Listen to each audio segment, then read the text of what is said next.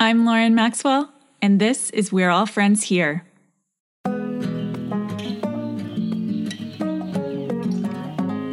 Welcome to Let's Talk, a series of conversations about life's biggest questions. Today, I am grateful and excited to share that this is the final episode of Season 1 of Let's Talk.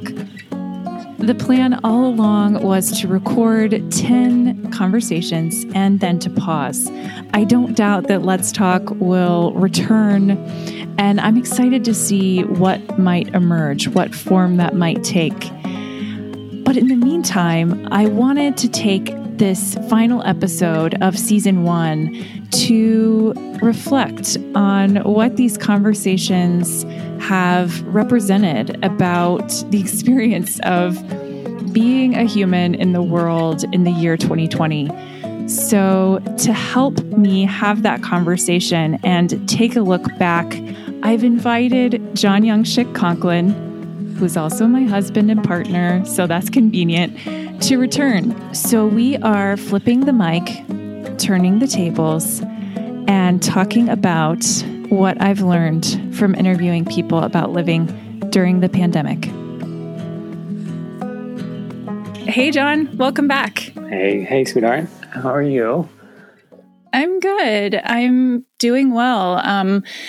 I'm fresh off of our annual break, as are you, which meant 2 weeks away from the internet, 2 weeks off of our phones, no texting, no emailing, no social media, any of that, and really kind of immersing ourselves in nature in its highest form. I think we drove up to Maine and spent some time on the coast there. So I'm still kind of living off of that high, and also just enjoyed the break from the internet life so much that I'm thinking about how I can maintain some of that going forward. Yeah, that's always really special for you, taking time away from screens. Do you want to expand on that a little bit? I mean, we all get addicted to our phones and to our computers because our lives are there, but you have a special relationship with unplugging. Yeah, I mean, our phones are made to be addictive, right? I mean, they look like candy. They give us this, the dopamine hit of new information. And yeah, I changed my relationship with my phone a few years ago. And after coming back from our big trip out to the deserts of Utah and Arizona, I was just like, you know what? I want my mind to feel more expansive every day. And I recognize that my relationship with the internet, however much the internet has shaped me, my life, my generation, my career, I just recognize that I like my brain and my nervous system the way that they feel away from the internet. So, our nervous systems I don't think we're built for this kind of frenetic pace, constant activity, constant stream of information. So at that point, I changed my relationship with my phone. I don't look at it in the morning until I've done some reading and some writing. And, my close friends know, they're like, well, yeah, if we text her in the morning, she's not going to get it till later. It's like a thing. But coming off of this trip, I just was so reluctant to step back into that world, even in email, which is essential, that now I'm thinking it might be time to revisit those changes I've made over time. And of course, the pandemic intensified, okay, we're all on the internet all the time. And we leaned into that in an even newer way than ever before. So even deeper way.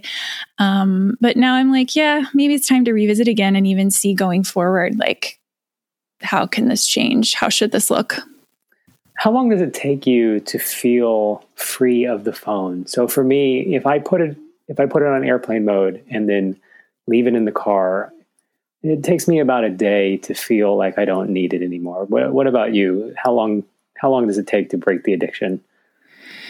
I think it depends on what's going on. In everyday life, it's a bit harder, especially, during quarantine, feeling a bit isolated. It's tempting to check in, especially if I'm looking to procrastinate. But if I go to a beautiful place, End of story. Like, turn the phone off. I'm done. It's very easy for me to not like feel that pull. So it's like, yeah, everyday life versus fantasy world, I guess. Of course, it's easier in a beautiful setting.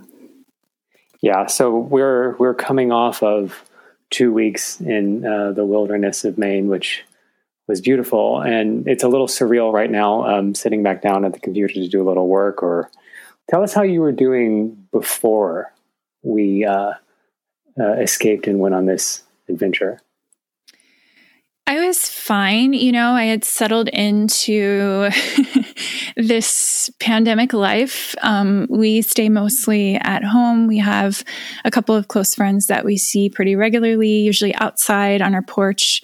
And I was feeling fine, but also didn't realize how much I was in need of a change of scenery, not just in terms of like, okay, I'm going to go crazy if I don't like see something besides these four walls. But for me, changing scenery and kind of like a sense of adventure and exploration opens my mind to new potential, right? So I can already see new pathways, like for us, for me and for you and for our life, that I couldn't see before we changed our scenery. So that's really refreshing and I think really necessary. I know that you've spoken with other people about this and their lives had changed as a result of COVID. What were some of the bigger changes that you experienced before compared to after we all started quarantining? Yeah, I mean, I've enjoyed asking people like, will this experience change you? And it's funny because in many ways, I think that question is premature. There's going to be a lot written and thought and spoken about the effects of this period for years to come. But I still really enjoy the evolving answers from people because I'm not only interested in like that tidy narrative that we're all going to come up with and be telling like 5 years from now, like, because based on our perception of our experiences, we all often come up with a story, a narrative about that we tell about our lives, and we believe that story and we tell that story.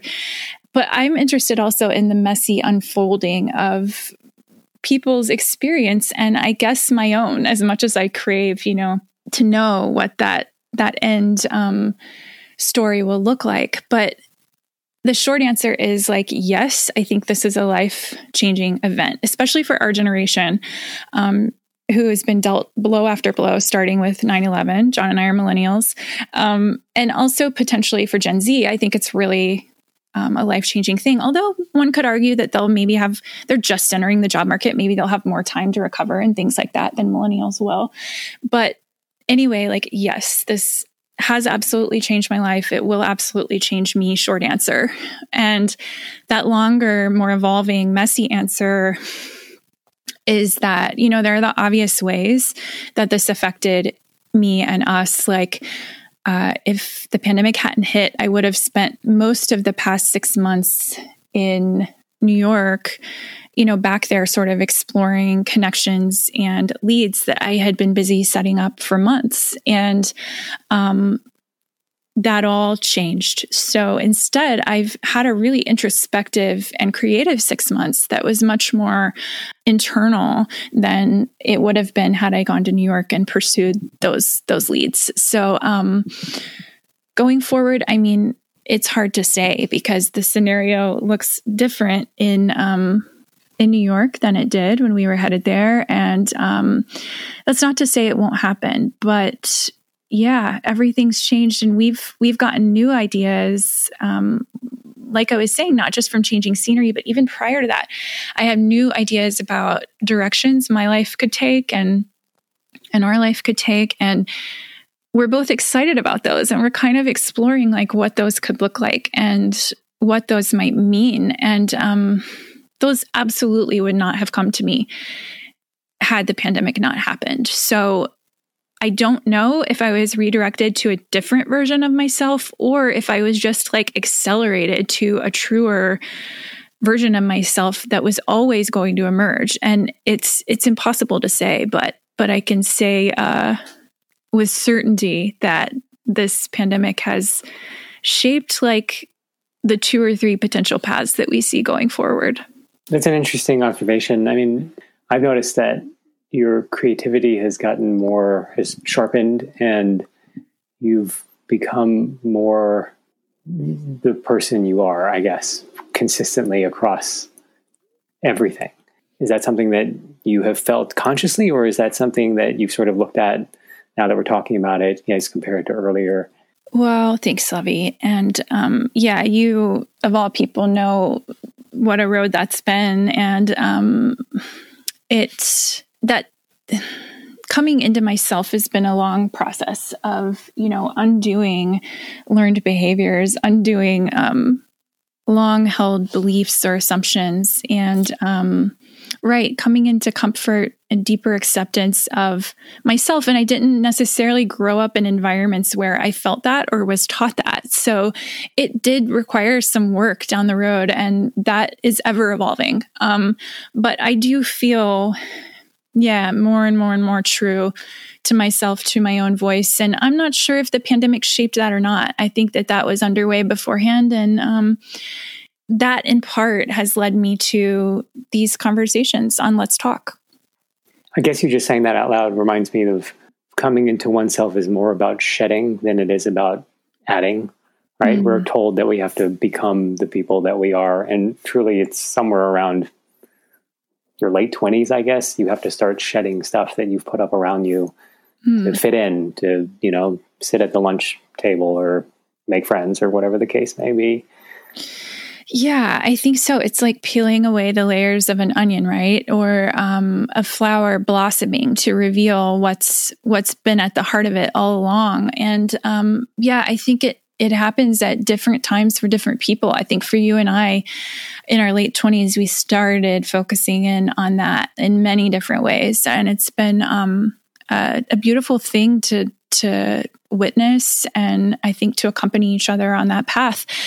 But I think there's so many learned behaviors from families and communities that we grow up in. And for some, it's harder to undo that than others. And I think because I didn't necessarily grow up in environments where I felt a lot of acceptance, belonging, and ease, that's become a real theme in my life. So again, coming back to Let's Talk, it's really important for me in this setting and on We're All Friends Here to make people feel at ease and to open a door for them to feel a sense of being hopefully heard and understood. Yeah. So you've been doing this for a couple months. You've interviewed 9 people of all different lifestyles and professions and places in their life. What are the things that you've learned from interviewing people about living during a pandemic? Oh my God, this has been just so invigorating and so inspiring, really, because all of these people, well, first of all, it was a true pleasure and an honor to spend an afternoon with each of them. And I'll always treasure that. But like you said, they all have different experiences and different anecdotes and different stories and different perspectives. But what I loved was the themes that emerged in all of them. And, it's not that 9 people is a massive group, but I do think that these themes are telling of the human experience of what it means to be a person, trying their best in the year 2020. And I think while we all have different manifestations of that, there are these commonalities. So what I noticed was that, number one, a lot of people talked about clarifying priorities. So there was a lot of thought around, okay, how was I living my life before, in the before times, and how am I living now, and how has slowing way down clarified for me, how I actually want to live and how I actually feel fulfilled and content. And what do I need to leave behind that I was doing before? And what do I want to carry forward? And slowing down and really taking that pause enabled people, it seemed to me, to say, okay, this has been really clarifying in terms of who I am and what I care about. And I thought that was beautiful to witness. And the second thing is, there was a recurring theme of searching for and securing hope. And this I found to be incredibly moving because people had their different ways of finding hope, but it really said something about the resiliency of the human spirit, the innate resiliency and sort of like, this dedication to looking for hope and finding it wherever they can. So in episode 1, Travis, love you, Travis, Ballinger said, hope is a revolutionary act. And that in a way shaped the remainder of the season because, of course, we are living in a time of chaos in the world and especially here in the US. And it would be really easy to feel despair, right? And to feel the chaos and the sort of like helplessness that comes from like, you feel like you're breathing fire to try to like fight fascism away and like people around you aren't necessarily seeing it and it's alarming. And then when you look at the hurdles that stand between like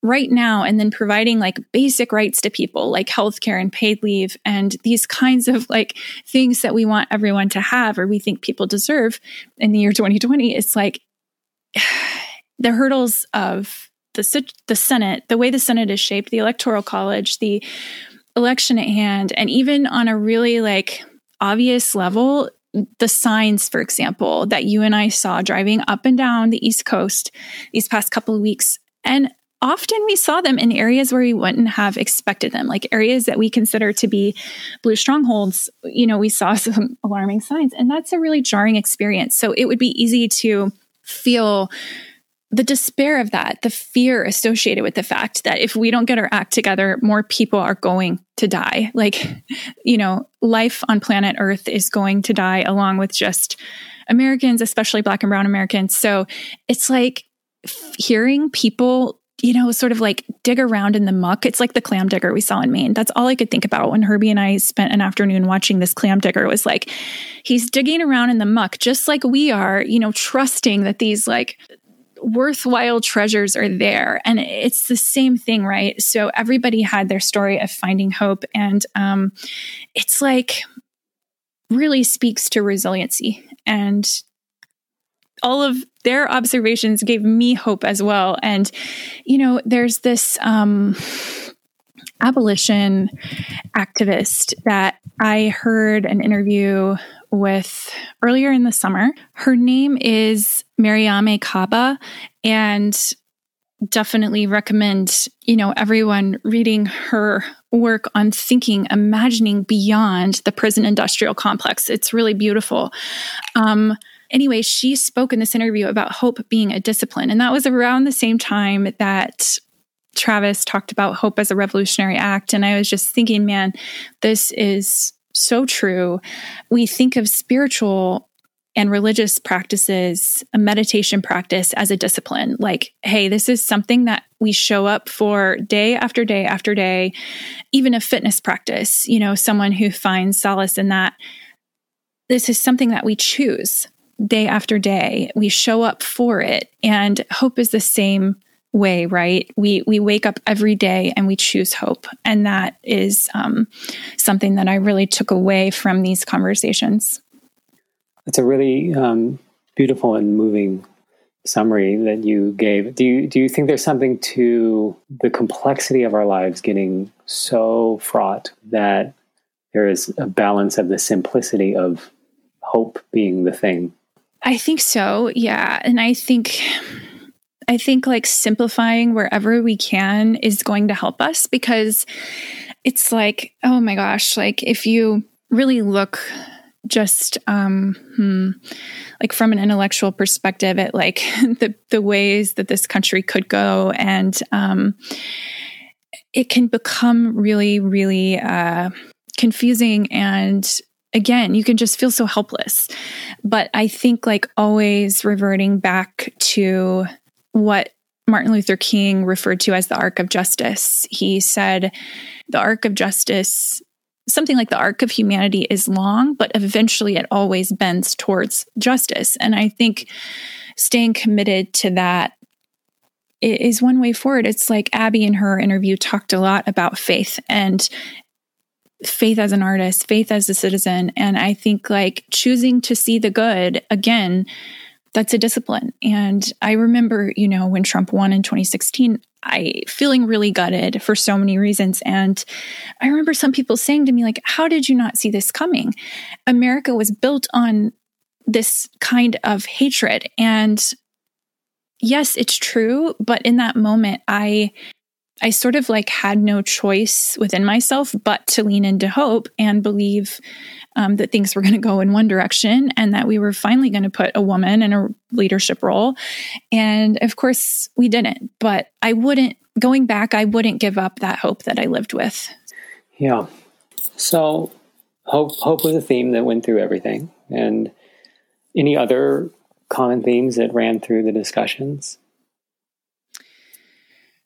I think like along with the resiliency and hope and the real clarifying of priorities and purpose,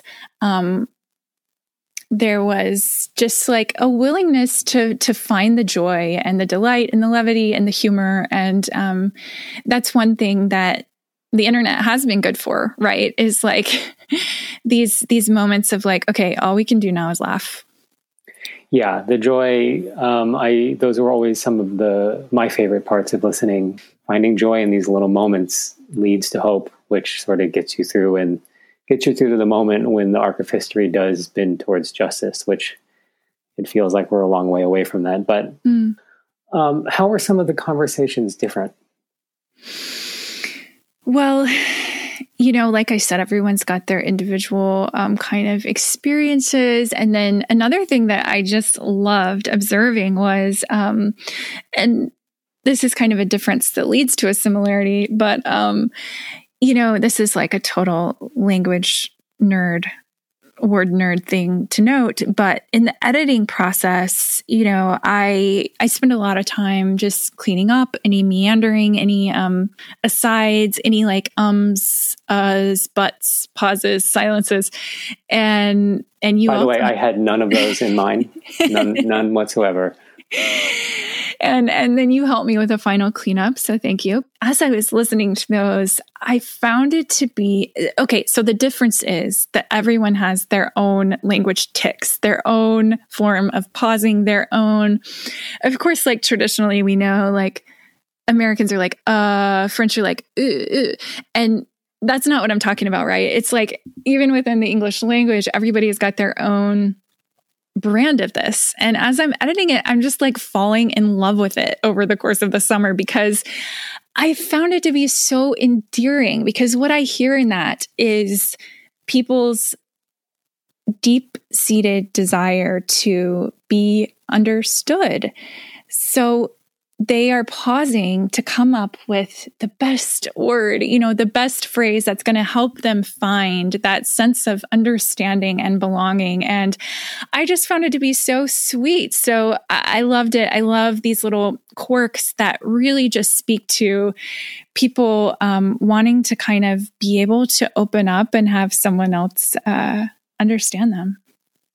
It is funny, the intimacy of editing someone's voice with not seeing their face. You really hear the way that they deliver a point, or when they're feeling unclear about themselves, or, whatever the case may be. But that's so beautiful that you identify that it is a shared desire to be understood and feel included, right? It is. Yeah. And that's like one of the things that kind of inspired the whole thing in a way, speaking of intimacy, which is that, first of all, early in the pandemic, the New York Times had a beautiful piece on the intimacy of the phone call. And it was specifically the cocoon of the phone call and that feeling of like having someone else's voice in your ear, and it's very cozy and it's very like, oh, they're miles away, but we're having this personal, shared, close moment. And this piece was in contrast to like the rising popularity of video calls at that time, like to many of our dismay. But it was like, yes, I love this about the phone call. I'm like, okay, I need to call my friends more. And then secondly, the founder of StoryCorps wrote another great op-ed in the Times about how this period that we're witnessing is a wonderful time to talk to people about their experience and to ask them about what it's like living through a pandemic. So those two things, combined with longstanding admiration of Krista Tippett, inspired Let's Talk, because I realized that We're All Friends Here was already hoping to cultivate these conversations about life's big questions. And at that point, it was almost a year old, and I had spent a lot of time offering and exploring my own thoughts and life's big questions in their many fragments and threads and slivers and splinters even. And I wanted to bring some other perspectives in. So I loved the collaborative aspect of expanding the conversation to include others. Throughout this all 9 conversations, you have ask people about their creative process, and you reference sort of some of the things that inspired the project of Let's Talk. But can you talk about your creative process? To me, is so varied from mine, but it's so interesting to me because it works so well. It just would never work for me, which then makes it, to me, it seems like magic. Can you talk through how you got to the place where you said, I found 10 people, I'm going to do 10 conversations, it's going to be about this, and we're going to start tomorrow? Like, how do you get to that place? Yeah, well, on a really sort of like pragmatic level, it was the 2 pieces of inspiration that I just described, paired with sort of like the purpose of We're All Friends Here. But on another level, I will say that I have always been inclined to seek these kinds of conversations that are rich with depth and meaning. And, like I remember saying to you when we first got married, like, hey, I want to have dinner parties. Like, I want people to come over for dinner. And for our generation, especially, that was not really a big thing. It was like, hey, let's meet at the bar. Or, hey, let's go check out this new restaurant, which, don't get me wrong, can be fantastic. And we've done that countless times. But I really appreciated the coziness and the care that comes from having someone into your home, feeding them. I love feeding people. It's partly my Cancer moon at work. I just like really found solace in that, really found joy in that. And it's not something I grew up with. I rarely, if ever, experienced that through childhood, but I fell into wonderful relationships in college and then in graduate school. Shout out Chris and Kelly, who is a guest on Let's Talk, and Richard and Allison in grad school. And that period of being near them didn't last as long, but both of those experiences left a huge impression on me of like, oh, wow, like you can live in this way, this thoughtful kind of intentional way. You can create these experiences for people that you care about. So I've jokingly called myself a dinner party advocate for years, and I am. And these conversations are kind of like in that same vein. Like I've always, and it's not that every conversation has to be like super intense, super like heavy or something like that. Super like, oh, you better, show me behind the curtain. There can be plenty of laughter and joking and silliness and whatever. It's just that I need for there to also be room for the realness. And, I've seen this in friendships over time. Like there was a period when I experienced a really painful chapter in my family, and my family had been headed to that for 40 years, but that didn't make it any less painful. This was in 2016. And in the months following, I was really sort of going through it. And there were social circles that we would kind of find ourselves in that where I couldn't really talk about it or didn't. And, I get it. People don't want to bring up difficult topics. They don't want to make you feel bad. And that's totally fine. But in return, I didn't necessarily feel comfortable bringing it up myself. So even though it was this probably the main pillar in my life, shaping my life at that time. So that clarified again my priorities, where I was like, all right, where am I going to invest time and energy going forward? How am I going to cultivate the kinds of relationships, the kind of conversations where there's room for the light and the dark, right? Like you don't have one without the other. If you just think in terms of shadows, for example, but it's like, yeah, Let's Talk is a natural sort of progression of my like the way I'm wired in that regard. And it's been a real pleasure to explore that in this format. Yeah, that is a really good summary of how it works for you.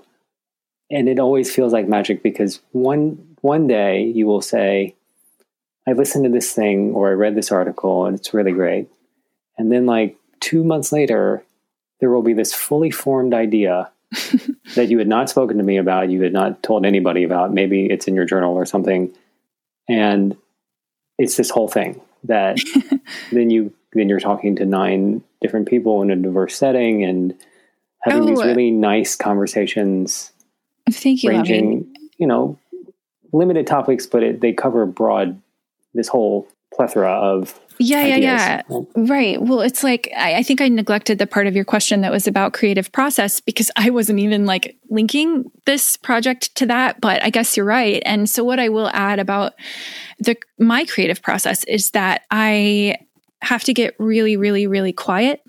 And then all kinds of things come in. And, you see this time after time when you read about like artists' habits or whatever. And in some ways, I think those articles and those books are a little bit silly because you need to find your own way. But it still is fascinating to see what worked for others. So that's fine. But it's like, you see like in Julia Cameron's The Artist's Way, you see there are painters who have talked about just kind of like stepping into the flow. I've heard Elizabeth Gilbert talk about there's this divine river of creativity and you can either like stand there on the banks or you can step in and go with it. And it's like, and I'm paraphrasing, but also I've heard in the business world, this even found its way to the business world when they started talking about how to get in the flow. So for me, it's about getting very quiet. Getting really embodied also helps, really grounded. So I do a lot of walking, preferably in nature of some kind. I do a lot of yoga, and I really get my channels clear and my nervous system calm. And when all the noise is out of the way, that's when I get ideas. And I'm not sure if the idea for Let's Talk came that way. It was like a quick and explosive sequence of events, but it did come from my walks, right? Because my walks were often where ideas were coming in, where I was listening to other interviews that inspired me and things like that. And I guess that's how it went down. Watching you do this over the past couple of months, I've seen you really enjoy the conversations and then part of the editing process and then putting them out. And what is it that kept you coming back and said, yeah, I'm going to do more. I'm going to make this another season? Or yeah, this was such a pleasure, like I said. And I think what I enjoyed most beyond the hope that people find, the sweet little language tics that people have that are part of this like desire to express themselves, I just relish the opportunity to pause and to invite others to pause with me and with another person to listen and to enjoy the richness that each person offers, and we're so absorbed in this digital fragmented culture, sound bites 24/7, a constant news cycle, constant clickbait and headlines, that I find endless value in anything that explores the wholeness of people in a truer way. So I really valued the ability to pause and explore those worlds inside people that, the internet can never represent in its fragments. So I'm really interested in the divine spark that I believe exists in everything around us, every person, every living element. And I love the fact that if you open the door for people, hand them a microphone, tell them that you're listening, you can almost always see that divine spark shine through. That's really nice. In starting and ending a project like this, it's often nice to take account of, the journey and what's different. So how has this project changed you? And did you learn anything about yourself that you didn't know before? Well, yeah, in terms of how it's changed me, I think it's confirmed what I've known for a while, but on a new level, that when someone wants to do something, often the best way to do it is to create your own little world in which it can exist. Otherwise, well, why wait for the world to open the door to you? Just go knock on the door yourself, right? So I learned that I'm capable of that in this regard. And I see new potential for myself that's aligned with these types of conversations. And I think that it's meaningful to have them and to facilitate them and to cultivate them. So I'm hopeful that it can remain a theme in my life, whether it's at dinner parties, having coffee with a friend, or on Let's Talk. And I remain very open to the seeds that have been planted and how, what might emerge. And did you learn anything about yourself that you didn't know before? I think it was a confirmation of things that I already suspected or already hoped, because I always sort of understood that I liked holding space for other people, and that there is value to be explored in everyone, to be offered by everyone. And I think it confirmed that is something that I can offer others if I want to, and that this is one way of doing it. So this chapter comes to a close. Have you thought about what comes next? I think the simple answer to that is that I'm going to keep getting really quiet and keep seeing what happens and what comes through. And I'm going to keep writing, and I'm going to just stay true to the things that We're All Friends Here has come to mean to me this past year. And I'd like for it to be a place for others to think about these big questions that we don't always have time to think about elsewhere. And they're not always highlighted in mainstream outlets. And I'm seeing more and more people, turn their gaze towards those kinds of questions, almost like a gentle but collective awakening on some level. And I've talked to others about, that they're kind of sensing and noticing the same thing, whether it's in their work, in their business, or even just on the internet or whatever it is. So I'm really interested to see where that path guides all of us. So you ready for a lightning round? Sure. Okay. What is your favorite or some of your favorite things that you have read over the pandemic?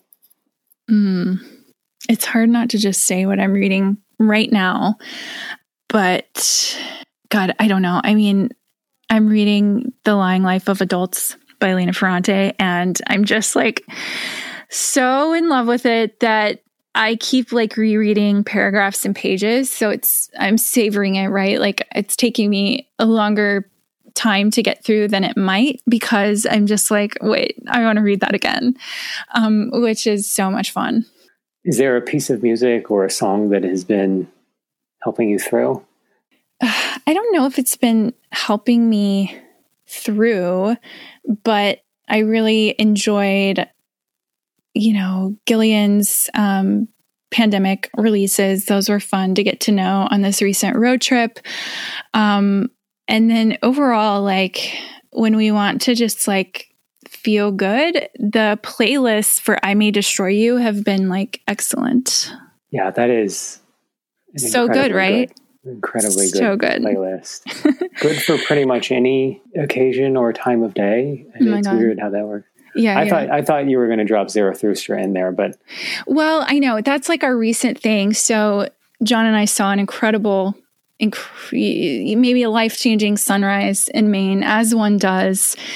And we stopped short of buying the Cadillac Mountain Sunrise Club bumper sticker, but we did have a wonderful time. And after that, it was just I want to sing Zarathustra, because last year in Nashville, we saw 2010 Space Odyssey on the big screen at the Belcourt and, loved it. So that film opens with Zarathustra in the sunrise scene. And so I was like, I want to sing it. So what that means, because I can't exactly remember the melody, is that John has to sing it first, and then I repeat it. And then I repeat it a couple times, and then I forget it. And then John has to sing it again. And then we went through a few rounds of that. And then we made our way back to the car eventually and started playing it on the radio, like over and over again. And we've been talking about it lately. It's been like in our heads. And then last night, we're back home. So we watched several different conductors conducting that opening, and we both like analyzed them like the big nerds that we are. John like did like sportscaster voice, like voiceover with the conductors, like now he's doing this, now he's doing that. You can tell he understands the harmonic progression. So yeah, that's who we are, people. Zarathustra is like a 35-minute piece, but we're talking about the first minute and a half, which we play. We'll find a way to link it to everybody. Everyone knows it. The thing in pandemic that you didn't expect would bring you joy, that has brought you joy. Don't say me cleaning the house. No, we are done talking about you cleaning the house on this podcast. Gosh. All the things like reading and walking and long conversations with dear friends, those were all important to me before the pandemic as well. So it's not that those were a surprise.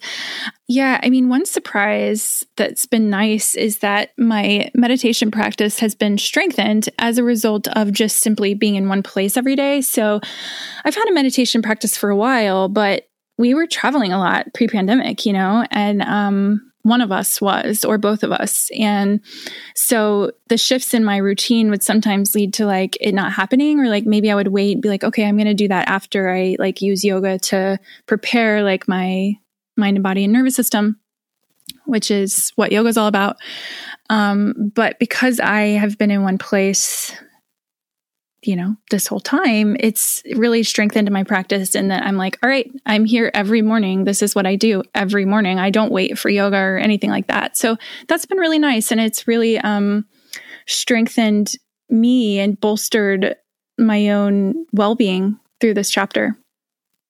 Well, sweetheart, in editing and listening to these, I have often wondered what you thought about all of the questions that you have asked other people.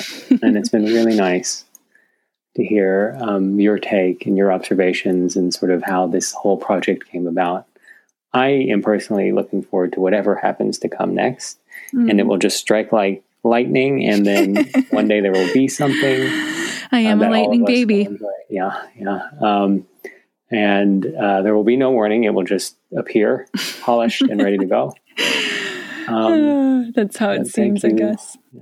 Thank you for taking the time. Thank you, Lovey. Thanks for being here, and for supporting this whole thing. Hi, everybody. Lauren here one last time. I just want to say thank you so much for being here, for listening, and for joining me on this adventure. I hope that you found a place to rest, a place to pause, a place to feel some sense of shared experience with myself and others. We are, as they say, in this together. I will still be in your inbox every Saturday morning with an essay for We're All Friends Here, and I will let you know when and what you can expect to hear something more from Let's Talk. Until then, take care.